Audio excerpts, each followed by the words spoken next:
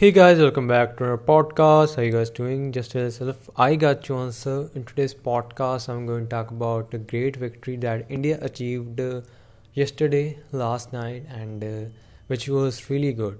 Man, that game was really good for India. Even the start was not in their favor. The Bangladesh was unbeaten and they were batting really well, but then Kuldeep Yadav came and he get the breakthrough, and then the wickets start falling of Bangladesh, and Bangladesh stumble a bit. Then Mohammedullah and Mushkifur Rahim gave them gave Bangladesh a little bit more hope, and in the end they ended at 257, which is not a low total. I'm sorry.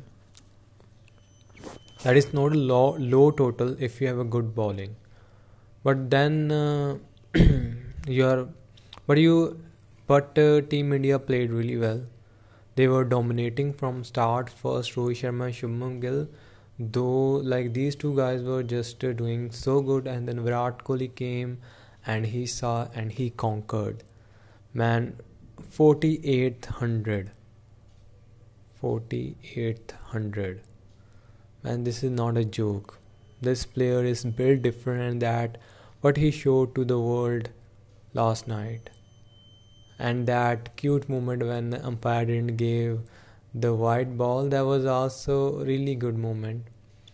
And then Virat Kohli hit a shot and it was his 48th ODI 100 away to like to be the greatest ODI player ever. It gonna take only 2 more 100 to beat the great ever Sachin Tendulkar, and this gonna be every fan of Virat Kohli is hoping for 200 in the next two games, and let's see what's gonna happen. If Virat do that, then that'd be a really good news for Team India, and definitely Virat in form and Rohit Sharma in form, the two, I'm gonna say, the elite player of these teams. That is really good thing for Team India, and the World Cup where you need your best one to play the best, and that what they are doing. And Team India are kind of invincible at this moment, and feel like that nobody can beat this team. But I know one thing that the one thing that really was not a good thing for Team India was that Hardik Pandya's injury. I hope that not be a serious injury, because like now the team combination is really good and you don't wanted the team combination to break. You wanted it to get better. And so far in the World Cup, Team India is kind of undefeated and they are looking like invincible.